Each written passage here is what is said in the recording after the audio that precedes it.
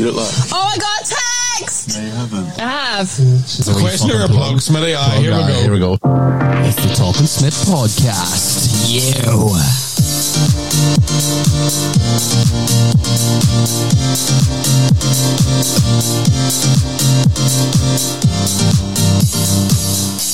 Yes, ladies and gentlemen, welcome back to another episode of Talking Smith, and today I'm joined by the voice behind the camera of OTT, the man with a talent behind the mic and a talent in the ring also, the amazing and brilliantly talented Aonghus McAnally. How you going? Good, man. Thanks for having me on. Great to chat to you. Great to meet you as well. I'm a very fresh new fan of OTT wrestling, and I am quite starstruck right now.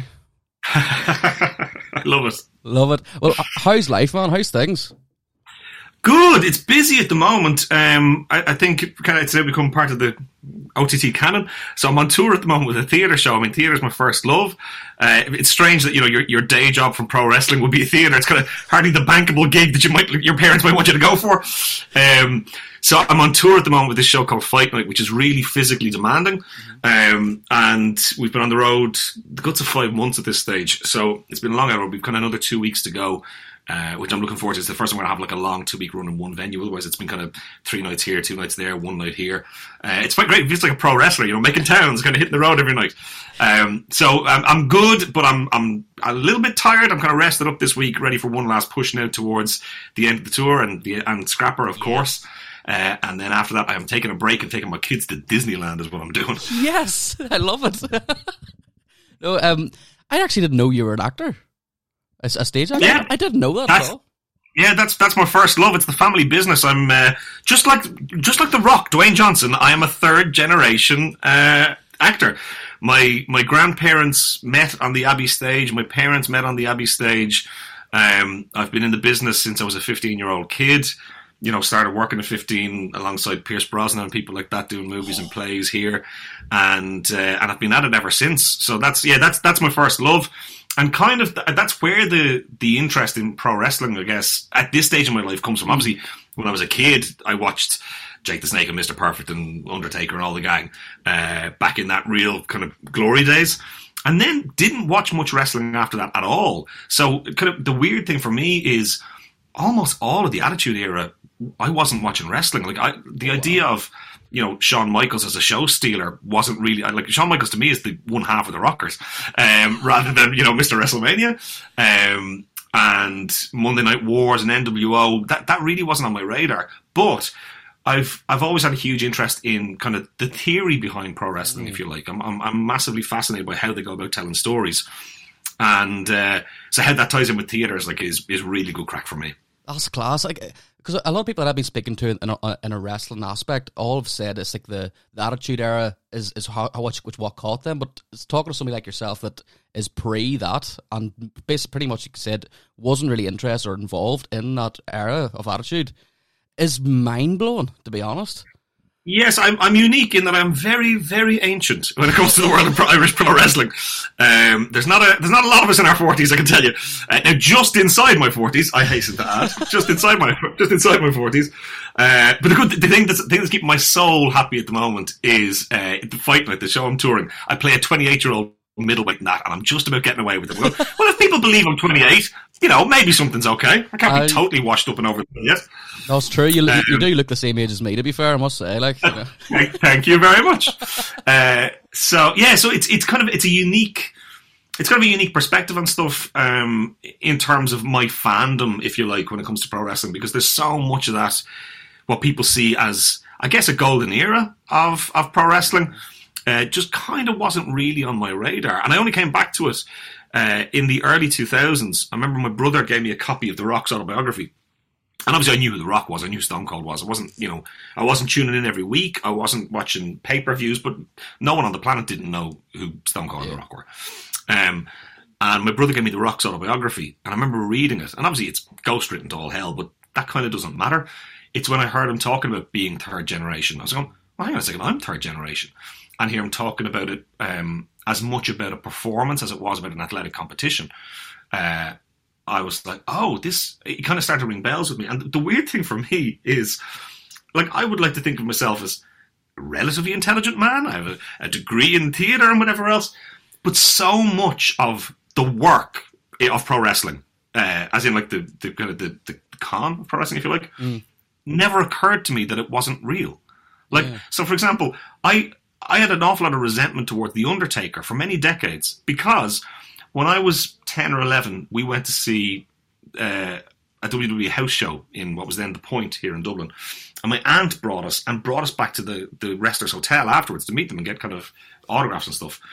And we met Paul Bearer, we met the Bushwhackers, we met all kinds of exciting people. Saw Virgil, very much the worse for wear. And but then also, Taker was there. And Taker came along, and my 5-year-old brother, who was tiny, a small kid, went up to Taker and said, "Excuse me, Undertaker." Oh. You've cut off there. "Get out of my way!" And I went, "Oh, that's terrible." He totally healed out on my brother there, and it never occurred to me that was him protecting the character. And it's so mad to me that I could make my living as an actor pretending to be something I'm not, who would look at something portraying a character and not go, "Ah, good performance." Go, "Oh, he's a mean man." That's bad. But it's good to see that after the Undertaker protected his character for so long, that he's coming out now and doing these different podcasts and showing the real side to who Mark is. You know, I don't know him as the Undertaker now. I know him as Mark, the person. Yeah, I find it fascinating. He's such a unique character in the world of pro wrestling. Sorry. Obviously, it's a unique character that he portrayed, but he, as the person, is a unique character in the world of pro wrestling. That idea of that enduring loyalty in a business that kind of doesn't have any loyalty at all ever, and I would actually characterize it as respect for the craft, respect for the art of pro wrestling. That's a dude who has sacrificed a lot, obviously gained a lot from the world of pro wrestling, make no bones about it, but has sacrificed a lot for it, personally. He's someone I would have huge respect for as a performer. Just, a phenomenal contribution. I saw someone say on Twitter the other day, in terms of him going to the Hall of Fame, that he could be inducted as a standalone single entry into the Hall of Fame, and kind of an argument that maybe he should. That he is such a unique talent that you would put him in a year just by himself, and I don't think many people complain about that. No, even if you talk to anybody about wrestling, you say, "Do you have any top 5 wrestlers?" The Undertaker's in every single person's. It's that level of standard he portrayed. Is like you said, there's a love for the work and there's a love for the art. Yeah, everybody loves it.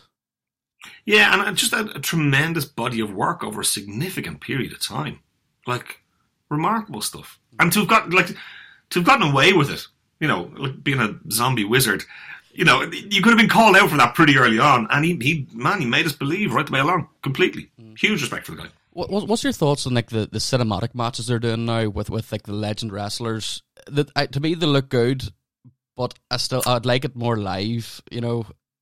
Yeah. So my thing with that is if you're going to jump medium, if you're going to jump from live performance in front of a crowd to so this is something that happens in my life all the time. As an actor, I work across stage and screen, and when I'm working in film and TV, it's very different to how I work in front of a live crowd. They're totally different disciplines, totally different mediums. And my issue with it is I don't think they have fully embraced the possibilities of there are things I can do on camera that I can't do on stage. There's things I can do on stage that I can't do on camera. And I think they have yet to fully embrace the benefits and the additions, the added tricks that you can do for a camera that you can't do on stage. So, for example, the joy of doing stuff on camera is you don't have to bump for real every time. And I think rather than kind of going, "Oh, this is great, we can kind of not bump for real, we do certain things," it feels like they're going the opposite way. And they're going, "Okay, well, we'll do 40 takes and you can take the bump 40 times. You're going, this is insane. They shouldn't make it 40 times worse. It should make it 40 times easier." So, I mean, even there's that story of the Boneyard match, a Taker cutting up his arm on the glass. And you're going, how are we using shoot glass in a car? This is a movie prop. It's not, it has to be real in the ring. Yeah. And I've done a small bit of training, so I understand a bit about bumping. I've kind of put my body through a bit, so I understand what it needs to be in terms of being real in the ring. But when you can gimmick it. There's no, for my money, there's no real glory in putting yourself through undue hardship or undue physical damage.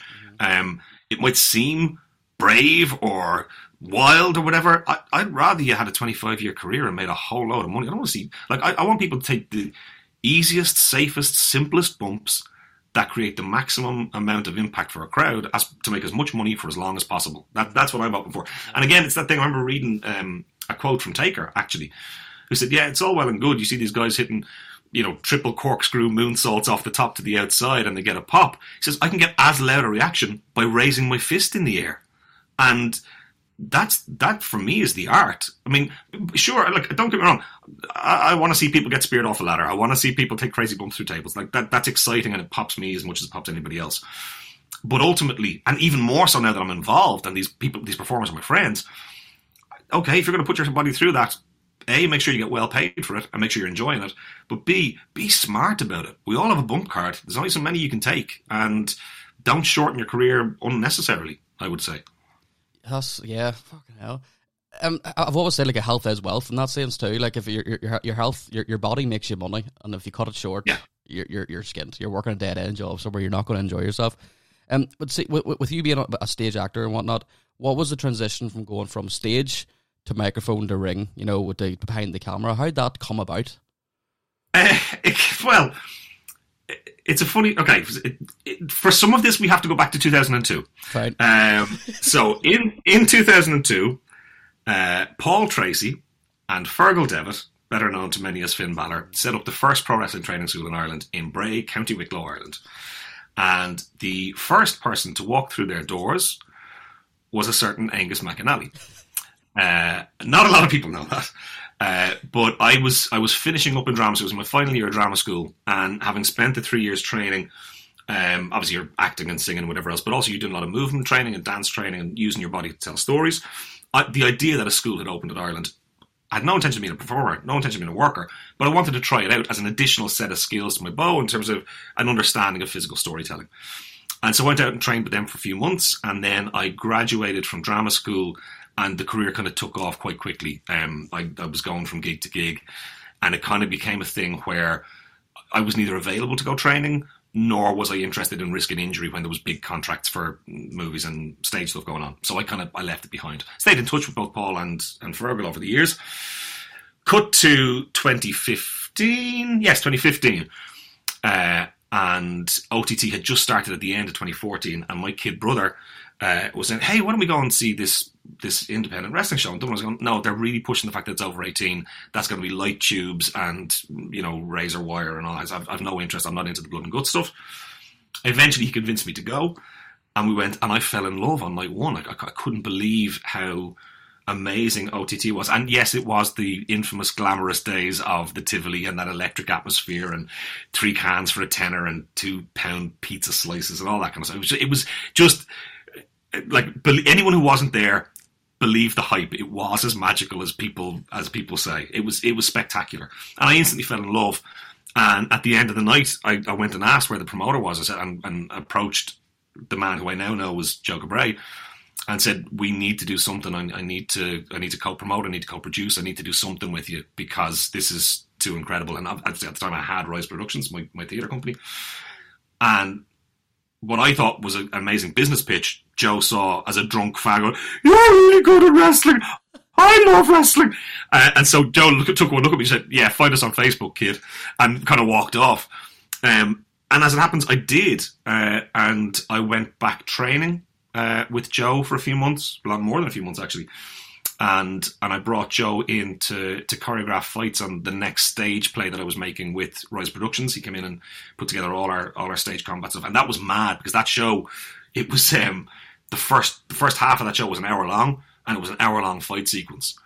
And I love good stage combat and I hate bad stage combat, and so I brought Joe in to go, if we're going to do this, I want to make it as realistic as possible. I want it to be unlike any fight scene anyone's ever seen on an Irish stage. And it was. He put amazing stuff together for us, and people lost their minds for the theatre community going, we've never seen anything like this. Now, any wrestling fan would have seen the most basic fight they've ever seen. But for theatre fans, the idea that there was that much contact involved, that much danger, that much realism, they couldn't believe it. And all the review, I remember Sunday Independent stuff kind of going it looks like an MMA fight, this is ridiculous. We're going, yeah, well, because we're getting the real deal. And then what actually happened was OTT were running the Fringe then, And the Fringe approached me separately to say, look, we're bringing in OTT. Would you come in as special guest host? And I think it was kind of to bridge the gap between the Fringe theatre audience who would have known me and known my work, but wouldn't be quite ready to take a risk on pro wrestling because they would have thought, oh, well, you know, bodybuilders and spandex and baby oil, fake fighting. That's not my cup of tea. I like progressive art. And I think once they saw that I was attached, they went, oh, well, if Aonghus there, then maybe it's up our street. And the success of that first Fringe show was mind-blowing. They completely sold it out. So they added extra seats and sold those out. And then it got to the point where 10 minutes before the opening fight, someone came backstage to the locker room and literally took the seat out from under my arse to sell it as another seat for the crowd. Like, it just, like, way above capacity. People went mad for it, and they saw it, and it blew the roof off the Spiegel tent, and they came back again next year. It was phenomenal. And so I was brought in a special guest for that. And then after that, they launched the VOD service with OTT, and the early episodes didn't have any commentary, and I really felt it was missing. And so I kind of asked around a bit, and the advice I got from some of the boys was, don't ask for permission to do this, just present it as a fait accompli. So myself and the very legendary Don Marnell, who had a history in radio and stand-up, came together. We were mates, and we were both big fans, so we knew wrestling, and we knew specifically the OTT product, and we both knew how to talk. And he's a walking, talking, living, breathing version of a colour man, and I'm the straight-laced, you know, dude in his 40s who calls it down the middle. And so as a pairing, it really worked. And we got together and we laid down commentary over two matches. One was a big title switch. I think it may have been Pete Dunne and Luther Ward. And then the other was a comedy match with Martina. Just to say, look, we can do both. We can give you this. Played it for Joe and said, look, here's the deal. No obligation, no expectations. But if you want this, we're offering it to you. And he went for it. And the rest, as they say, is history. That's class. That is unbelievable. Because believe it or not, I've always been a mainstream wrestling fan, you know, the likes of the WWE, and I never ventured further out of that. And then I lost love for it, but I always sort of tended to, you flick through YouTube and you see the highlights come up and say, oh, stick on, see what's happening, whatever. Lost interest. Then AEW came around, and it reignited my love for wrestling again because it was raw, it was pure passionate. And then I got asked to go down to Martina's gaff party on this 6th down in at the KRF Centre there last year, and I was blown away. Instantly fell in love with it. And I am now fully immersed in OTT because I'm a big Will Ospreay fan. Yep. Big Ospreay fan. When I seen him, I can talk a lot, and everybody that knows me knows that I will talk for Ireland if I could. When I seen him, I couldn't say a fucking word. It was just amazing to see the amount of talent, like unknown talent. Well, that's bad to say that there, but relatively unknown talent coming from such a small country was honestly sensational. Yeah, it's kind of a special thing, and obviously, like every live performing art, the last 2 years have taken a serious toll. It's good for me, diversifying between theatre and pro wrestling. Good man, Aonghus. That's a sensible career plan. That's not all your eggs in one basket at all. So obviously, the last 2 years have kind of taken a toll. But like you talk about lightning in a bottle, the OTT magic is something quite special and quite unique, and I think that's why it's got the global recognition over the years that we're doing a unique thing at a very high level. And look, there's no kind of accident in that. People kind of look at OTT and they think about it as, you know, the scrappy underdog that came from the Tivoli, and that's true. But Cabray walked into the Tivoli having already been producing, you know, major European tours and, you know, televised arena shows and stuff, and booking, you know, the RVDs and the Sid Justices and the Bret Harts and all that stuff. So, you know, Cabray is top level promoter. I'd take a bullet for the guy. He's an incredible fella. Probably the most natural leader I've ever come across in any walk of life.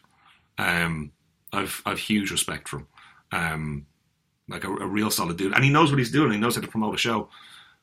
It's a pleasure to be part of the machine, I have to say. Yeah, see, I do stand up comedy, so I do. So we both are men with a microphone in our hand dealing with a crowd. Have you ever come across somebody that's shouted something at you and you thought, right, fuck, you've got me there, well done, you know, or you haven't had that ability to, you know, snap back at them with a witty response, you know? Well, the weird thing for me is that's really me out of my comfort zone. As I said, my first love and my main experience is in theatre and TV. And so TV and film stuff I do, there's no live crowd. The theatre stuff I do, sure, there's a live crowd, but it's, you know, it's well-meaning middle-class people sitting down in plush red velvet seats who behave themselves. There's not a huge amount of heckling goes on in my game. So it's been interesting. And also the other thing is, what I do is rehearsed up to its eyeballs. The idea of calling on the fly or calling in the ring doesn't happen in my game. And so it's a real baptism of fire for me every time I get out there. And even for me now, like, you know, I've got 25 years experience performing in front of crowds. The idea of going out there unrehearsed still rattles me. Like, I don't get nervous before theatre shows. I don't really get nervous before film or TV stuff. But the nerves do kick in before pro wrestling, because it's like anything can happen out there and we're going to call it and go with it. And you have to be there ready to rock and ready to respond, which is fun. But yeah, no, I'm trying to think. There's nothing that's really thrown me. There was one, I think maybe the first show back, where a woman shouted up at me to take my clothes off or something. I was going, really? After the last 2 years, this is where we're going to go with the first heckle I get on day one? I was like, I don't know that this is where we're going. This is unwise. And I just go like, I'm not engaging with this at all. I'm not stepping on that minefield.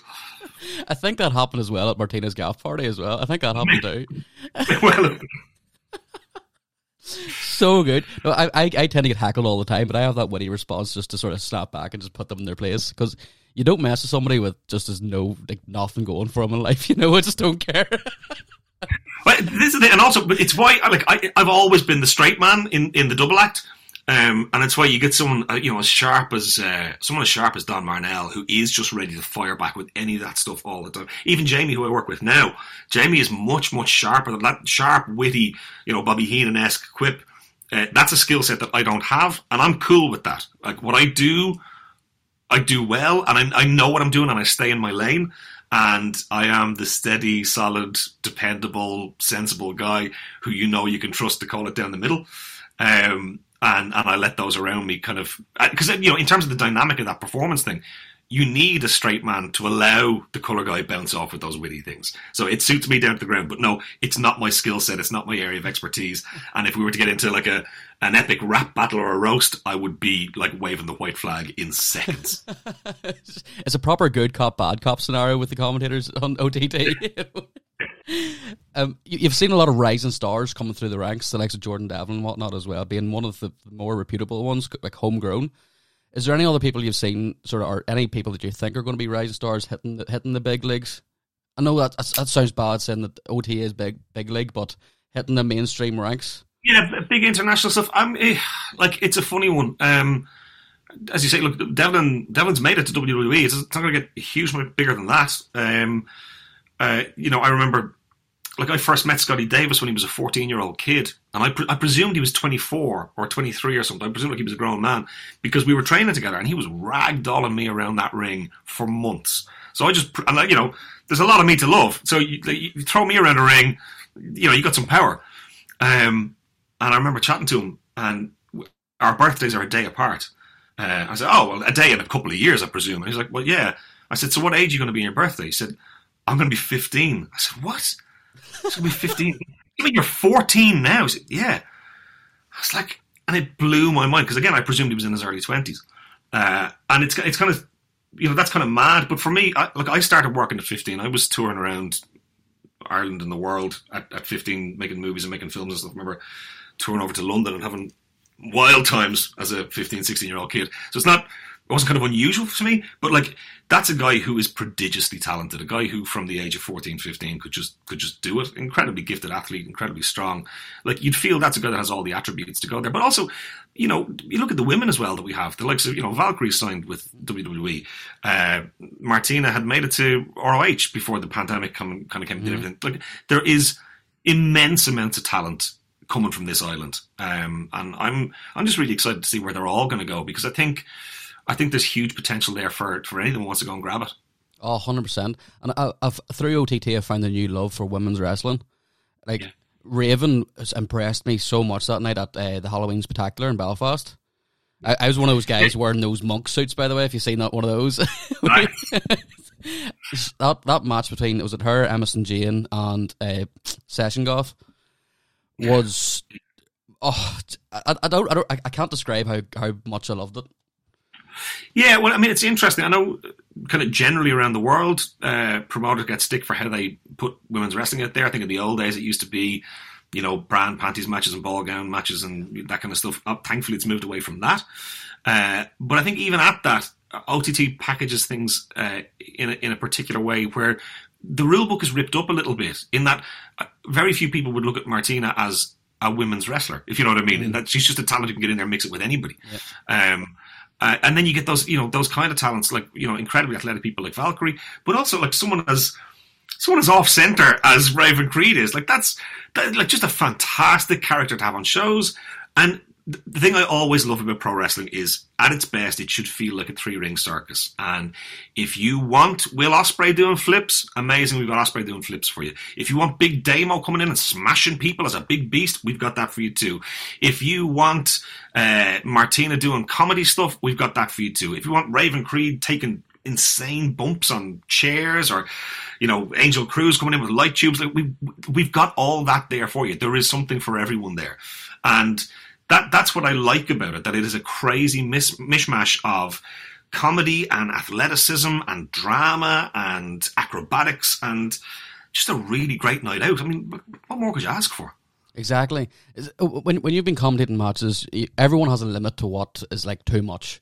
Have you been calling a match and like everyone tends to see red or go off the cuff during matches? Have you ever seen anything and thought, right, fuck, that was a wee bit too much, even though you knew that wasn't meant to happen? Too much in terms of me feeling people were taking too big a risk with their bodies, maybe, or that's what it's dynamic.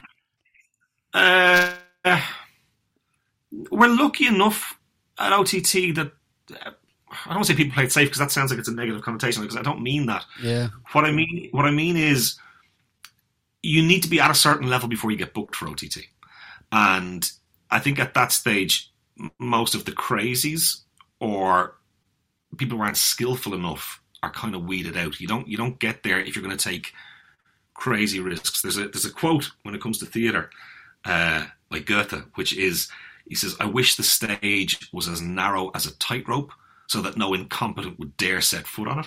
And I kind of like the idea of that.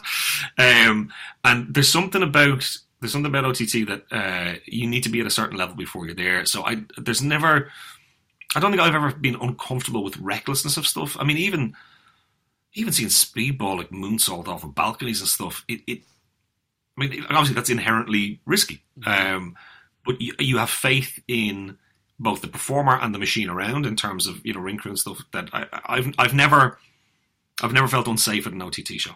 That's something I'd be happy to say. Yeah, that's fair. Yeah, because there is times I see clips of mainstream wrestling shows that you see characters breaking character and going nuts. People giving receipts out flat out for something that might have been stupid and stuff. It's like, we're all human. We had a mistake. If you didn't get genuinely hurt, just brush it off and crack on with the show. You know what I mean? Yeah, I have very little time for that kind of concept of receipts. This show Fight Night that I'm doing is about a boxer. So I had never done boxing training before doing the show, but I did the show first 10 years ago and did a big 3-month training camp to get ready for the show and to learn how to fight. And obviously, revisiting that show over the last 10 or 12 years, I've done a lot of boxing training, and I have a huge amount of respect for anyone who steps into any ring at any point, kind of puts themselves on the line. But there are issues of consent around it, and if I get into a boxing ring, obviously, if I do in a boxing ring what I do and then do it out in the street, I'm going to get arrested for assault.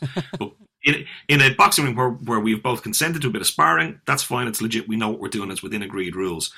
Equally, within the agreed rules of what happens in a pro wrestling ring, the implicit contract is that we're not there to hurt each other. We're there to work to make each other look great, to give the audience an amazing show, and to make them want to pay to come and see us again next month. Mm-hmm. That's what it is. Anyone taking liberties within that, that's not a sign of bravery or courage or strength or hardness. I see that as cowardice, and I have no real time for it at all, I have to say. And again, mercifully, it's not something I've encountered around OTT. When I first went down to my first OTT show, I did a bit of research, but I'm trying to catch up with things, so I knew what was going on. And I must say, fair play to you on the transition. What you were maybe in 2016, 2017, you're half the man you are now, and Yes, I am. Fair play to you. How did you go about that? Was there a moment in your life that says, right, fuck this, I need to change? It was a couple of things. So this show Fight Night was coming back, and I play a 28-year-old middleweight in it. And if you're knocking on the door of 40 and knocking on the door of 19 stone, you are neither 28 nor a middleweight.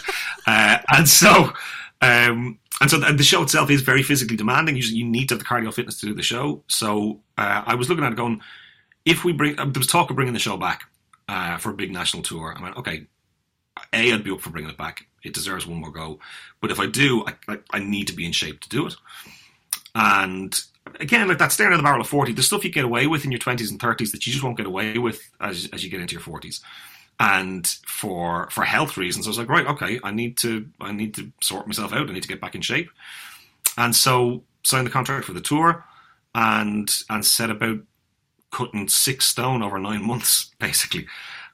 Which was an interesting experience, shall we say? And it was easily a stone and hair as well. You shaved off.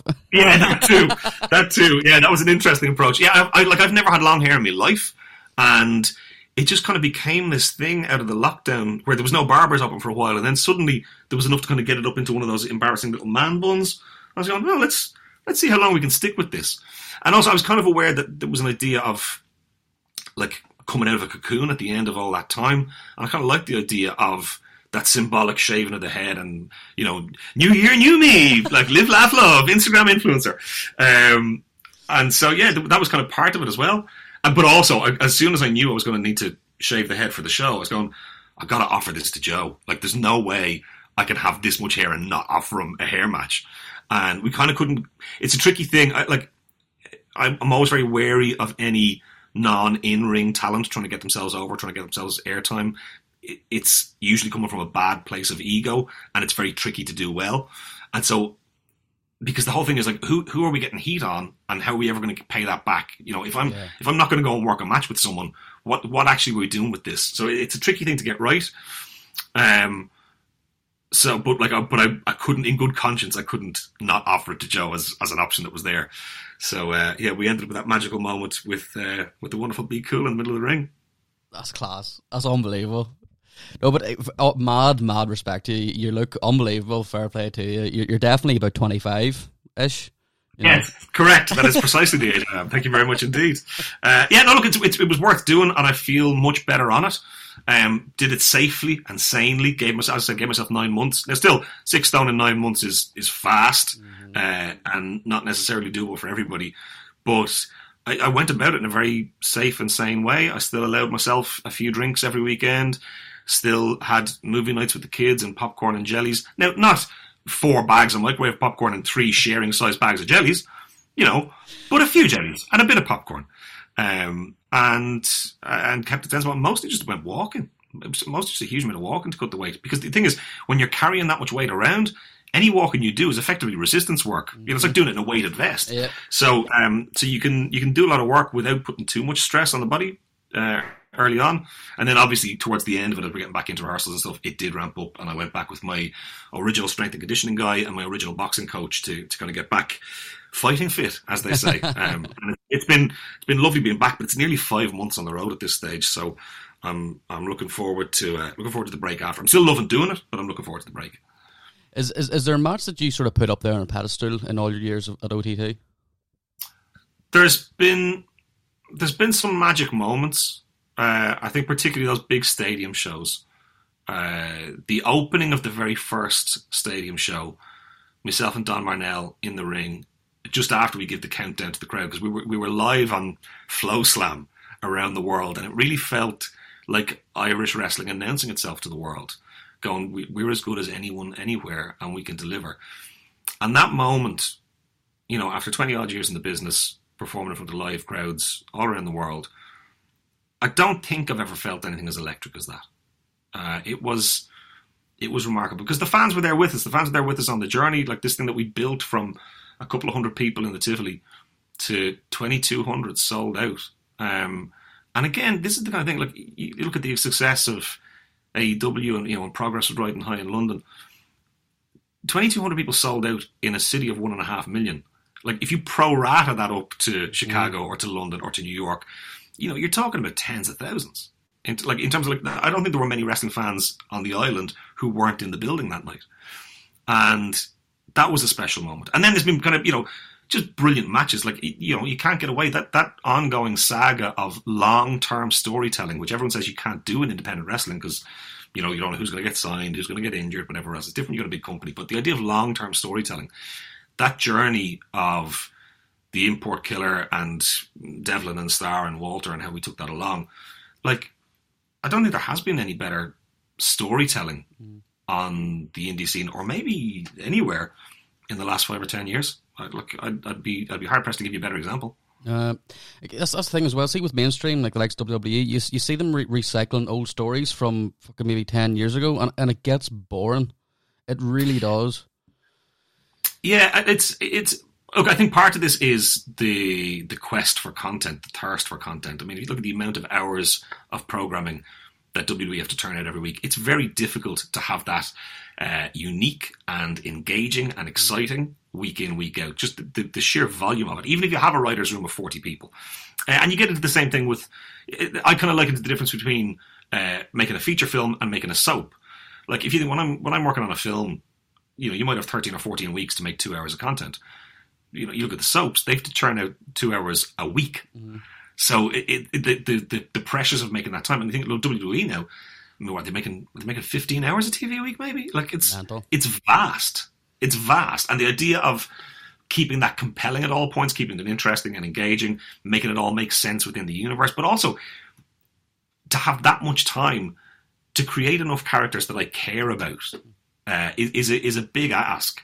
Because ultimately that is the point. If I don't care, then you can do all the Canadian destroyers you want. But if you're doing it to someone I don't care about, it kind of means nothing. If you're doing it to my hero, or if you're doing it to the guy who I've really wanted to see get his comeuppance for the last 6 months, that's where pro wrestling is magic. That's the storytelling. Do you have a current favourite in OTT? They'd kill me if I said... I know definitely. Be Cool will kill me if I don't say Be Cool. I think the joy around OTT at the moment is, and it's the joy around OTT all the time, there are so many unique characters, each of whom plays... This is going to sound like it's, tree hugging and hands around the campfire stuff. Everyone has a role to play, and you don't get to be the big star champion with the belt if the undercard doesn't make sense. Right the way down to, you don't get to be the mid-card looking to break through if you don't have the ring crew literally setting up the ring. Like, it's a big family, it's a big machine. We're all cogs in the wheel, and we all contribute what we contribute. And the idea that, Haskins is the most important because he's got the belt and that's the end of it, and he's much more important than ring crew or someone operating sound or whatever. You're going, well, no, we all have our part to play within this. But long story short, my favourite is Martina because everyone fancies Martina. Oh, big time, yeah, 100%. I actually messaged her there recently to see if she'd come on the podcast before Scrapper, so fingers crossed I'll get her on as well. But being someone who is behind the scenes in a wrestling company, you see things differently from what I see, okay? So can I ask what your opinion is or what your thoughts are in the current situation at the likes of WWE and AEW? Like, do you see things that I don't see? Because, like, they've released Cesaro there recently as well, out of the blue. Do you reckon it's a case of Vince McMahon selling assets before he sells all? I don't know, is the short answer. Yeah. I don't know what goes on inside Vince McMahon's head. I don't know what goes on inside the accounts of a billion-dollar company like WWE. And I don't know what goes on inside the minds of a hungry young company like AEW that are trying to really cement their foothold on the business. What I do know is that the more I go in pro wrestling, the less I'm sure of, apart from one thing. Everything is a work. It's always a work. Even when they tell you it's not a work, it's still a work. Even when you are sure it's not a work, it's still a work. Even when you have proof that it's a shoot, it's still a work. That's the only universal truth. So, I mean, kind of take from that what you will. it's a strange situation. The thing is, we're in really uncharted territory because for the first time in a long time, there is a viable option to a very good living outside of WWE. And that would be fine if it was just reverting back to, say, late 90s where there was a real option that you could do one or the other back in those days. But the game in terms of broadcast media has shifted so much in that intervening time. For example, the idea that a small indie company like OTT from Dublin for their first stadium show can broadcast live around the world via FlowSlam. Like, if you go back to Monday Night Wars or whatever, where we're talking about like the last kind of time where there was chances to go and do stuff around the world, hundreds of thousands of dollars in satellite spend to get that stuff there, like just to the point where it would have been entirely unfeasible. The game has shifted. So what you do is you've reverted back to the late 90s choice for performers, but on a totally radically changed digital landscape now. So the honest answer is the game has changed to the point where no one knows what's going on. And I think it'll take a while to settle down because, you look at, for example, the Cesaro situation. And if he's gone, you're going, well, is that WWE dropping the ball and one of the greatest performers of the last 20 years? Possibly. Is that a performer going, I came from independent roots. I've had an incredible run at the very top of the game. I've made more money than I ever could have dreamed of when I was bumping for, a hot dog and a handshake or $40 in gas money. And now, having done all that and having enough now that, possibly at that point you're talking about a situation of, I don't need to work again. I'm set up now. So now I'm going to do what I want to do. And that may well be part of it as well. You look at the Daniel Bryans of the world, the CM Punks of the world, you look potentially where Kevin Owens may or may not end up. There's enough guys there who can do things on their own terms. Because if you're not trying to be the next Rock, if you're not trying to be the next Cena, the world opens up to you.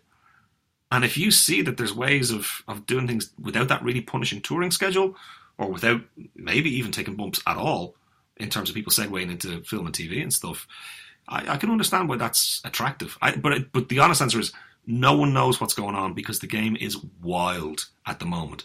You could make a very healthy living in Europe. You can make a very healthy living in Japan, in Mexico, in the States. And it's an awful long time since that's been the way. And except now the rule book is completely ripped up and totally different. So who knows? Yeah, I think the whole Cody Rhodes thing as well is a massive work. That's a fascinating situation, and I'm intrigued to see where it goes. Because with WrestleMania coming up as well, if he comes back as Stardust, I'll hate him forever. I'll be so angry because I thoroughly enjoyed how he was going as the American Nightmare in AEW. I thoroughly enjoyed it, and if he just drops the ball and goes back to a business that he hated, regardless of whether the money is vast or not. I would never sell my own sort of respect. Well, I mean, this is the thing. I look at a situation like that and you're going like, put him in Stardust, put him back in Stardust, or better still, put him in polka dots. Like, can you imagine the heat? Can you imagine the heat on that pop? I think there's incredible things you could do to generate nuclear heat around that if they want to. And kind of ultimately, I think there's two kinds of people. There's people who want to work out how the magician saws the lady in half, and people who just want to be wowed by the show. Yeah. And for me, I would always have been the dude who wants to get wowed by the show, but the more intimately involved I get with the business, the more I see the internal workings, the more, actually, rather than making me want to see how the trick is done more, it makes me want to just be wowed more. And so I'm delighted to be worked all the time. There was that retirement match that Be Cool worked in Belfast recently. He came up to me beforehand and said that was it, he was stepping away, and I had a big emotional goodbye to him before the match. And then the bastard was working me the entire time. Because I hate Be Cool. And you can tell myself that, but that's a quote. So I like being worked. I like being taken on a roller coaster ride. It's why I'm bringing the kids to Disney. I like to be like, chart that journey. That the thing that, like, so, you know, this, the theming that they do in Disney queues to occupy you for the half an hour waiting for the roller coaster. The roller coaster starts there. I like being taken on the ride. Prep me up, lure me in with different things.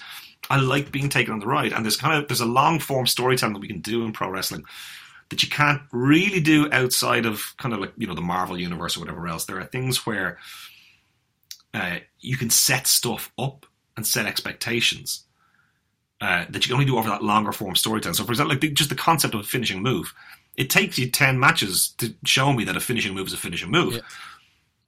And it's only then in the 11th match when the dude kicks out that I go, oh my God, because you've set up the expectation that you can now play with. That for me is the really exciting bit. That's class. We've recorded 45 minutes. We'll wrap this up in about 10 minutes or so. I'll give you a scenario. You have free reign of every wrestler you've known, or we'll keep it to OTT, right? You've free reign of OTT to create a storyline between two talents. Whoa! Hit me with it. God damn it! Oh, there's too many options. If I had an unlimited checkbook, I would have Eddie Kingston there every month. I would Kingston back in a title picture. Maybe not with Haskins, but maybe with someone homegrown. Like I look around at the people that I'd be interested in working with. I mean, like Kingston's great. Kingston's one of the lads. Like we've had incredible times with him when he's been here. Has he been in OTT? I didn't know that. Has he been in OTT? Oh yeah, no, yeah. He's worked with us a couple times. He's worked a couple times over the years, and just like a real solid dude. You know, sometimes you meet someone on holidays, and like after 2 hours, you go, "Can we be best friends forever?" Because this is working. That's Eddie Kingston in OTT for my money. You know, I've had some good road trips with Eddie when he was here. Like we've had some good times, some good chats. He's one of the lads. He's one of us. So he'd be someone I would build around. I mean, look, obviously I'm a fan of talkers, and he's someone who can back it up in the ring.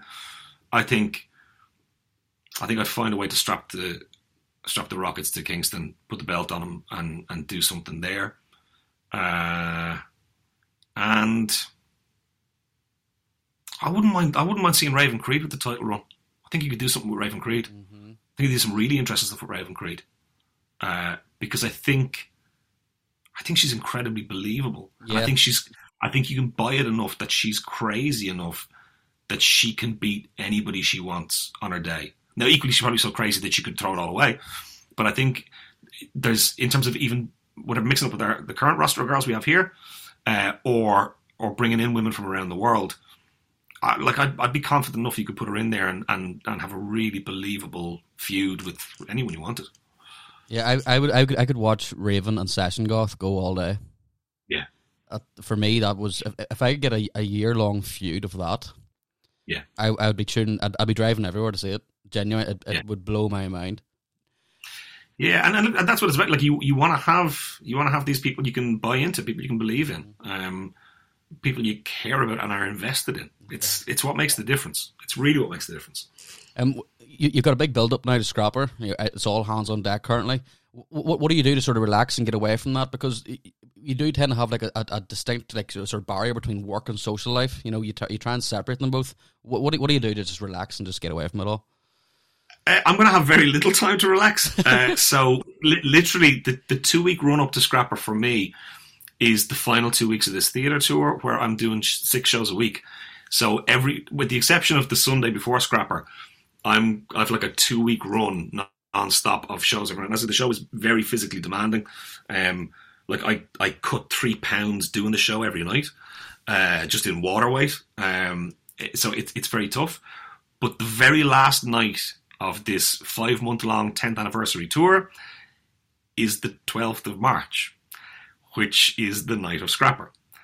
So currently, it is my intention to go to the stadium, open the show as normal, leave the stadium at 7:10 to dash across the city to get to the theatre on the north side, to go on stage as Dan Coyle Jr. at 8 o'clock, do the show for an hour, walk off stage, get back into a waiting car to drive me back across to the stadium to finish out the biggest night of the year at the stadium. That's how much Scrapper means to me. But I'm going to be running on fumes by the time we get there. I'm going to be gassed and we're trying to rehydrate in the car on the way back over and get in and call the main event, because a bit like Patrick Swayze at the end of Dirty Dancing, I always call the main event in the stadium. If you don't vlog that whole thing, I'll be so angry. Yeah, so it's crazy. So there's not too much time for relaxation for me. I'm looking forward to it. I can let you in a little bit of inside news.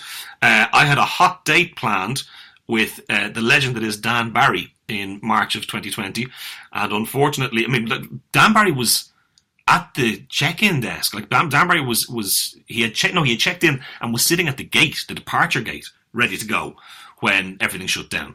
And we had a hot day planned. So as it happens, I live here in beautiful Portmarnock on the north coast of Dublin, right on the beach.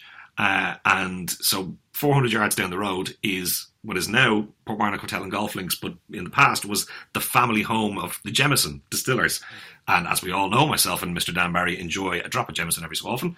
So I am bringing him down to the family home of the Jamesons to have a delicious lunch, a little drop of whiskey, and enjoy a pleasant day for ourselves. So that's my man date plan. So that'll be the one moment of relaxation I'll have before we get to Scrapper. Me and Dan Barry sharing a whiskey and maybe, I don't know, like a bowl of chowder and a pint of Guinness, maybe something nice like that. I'll definitely be buying you a pint when I see you at Scrapper, just to say, here, well done, you've made it, well done. If worst comes to worst, I'll jump in and commentate for you until you come back. Like, here you go. Hey, listen, just pitch it to Cabray. It worked for me. But yeah, we'll wrap this up. You know, the last thing I always ask my guests is, do you have any life advice for listeners? It could be anything at all, anything off the cuff. Just go nuts.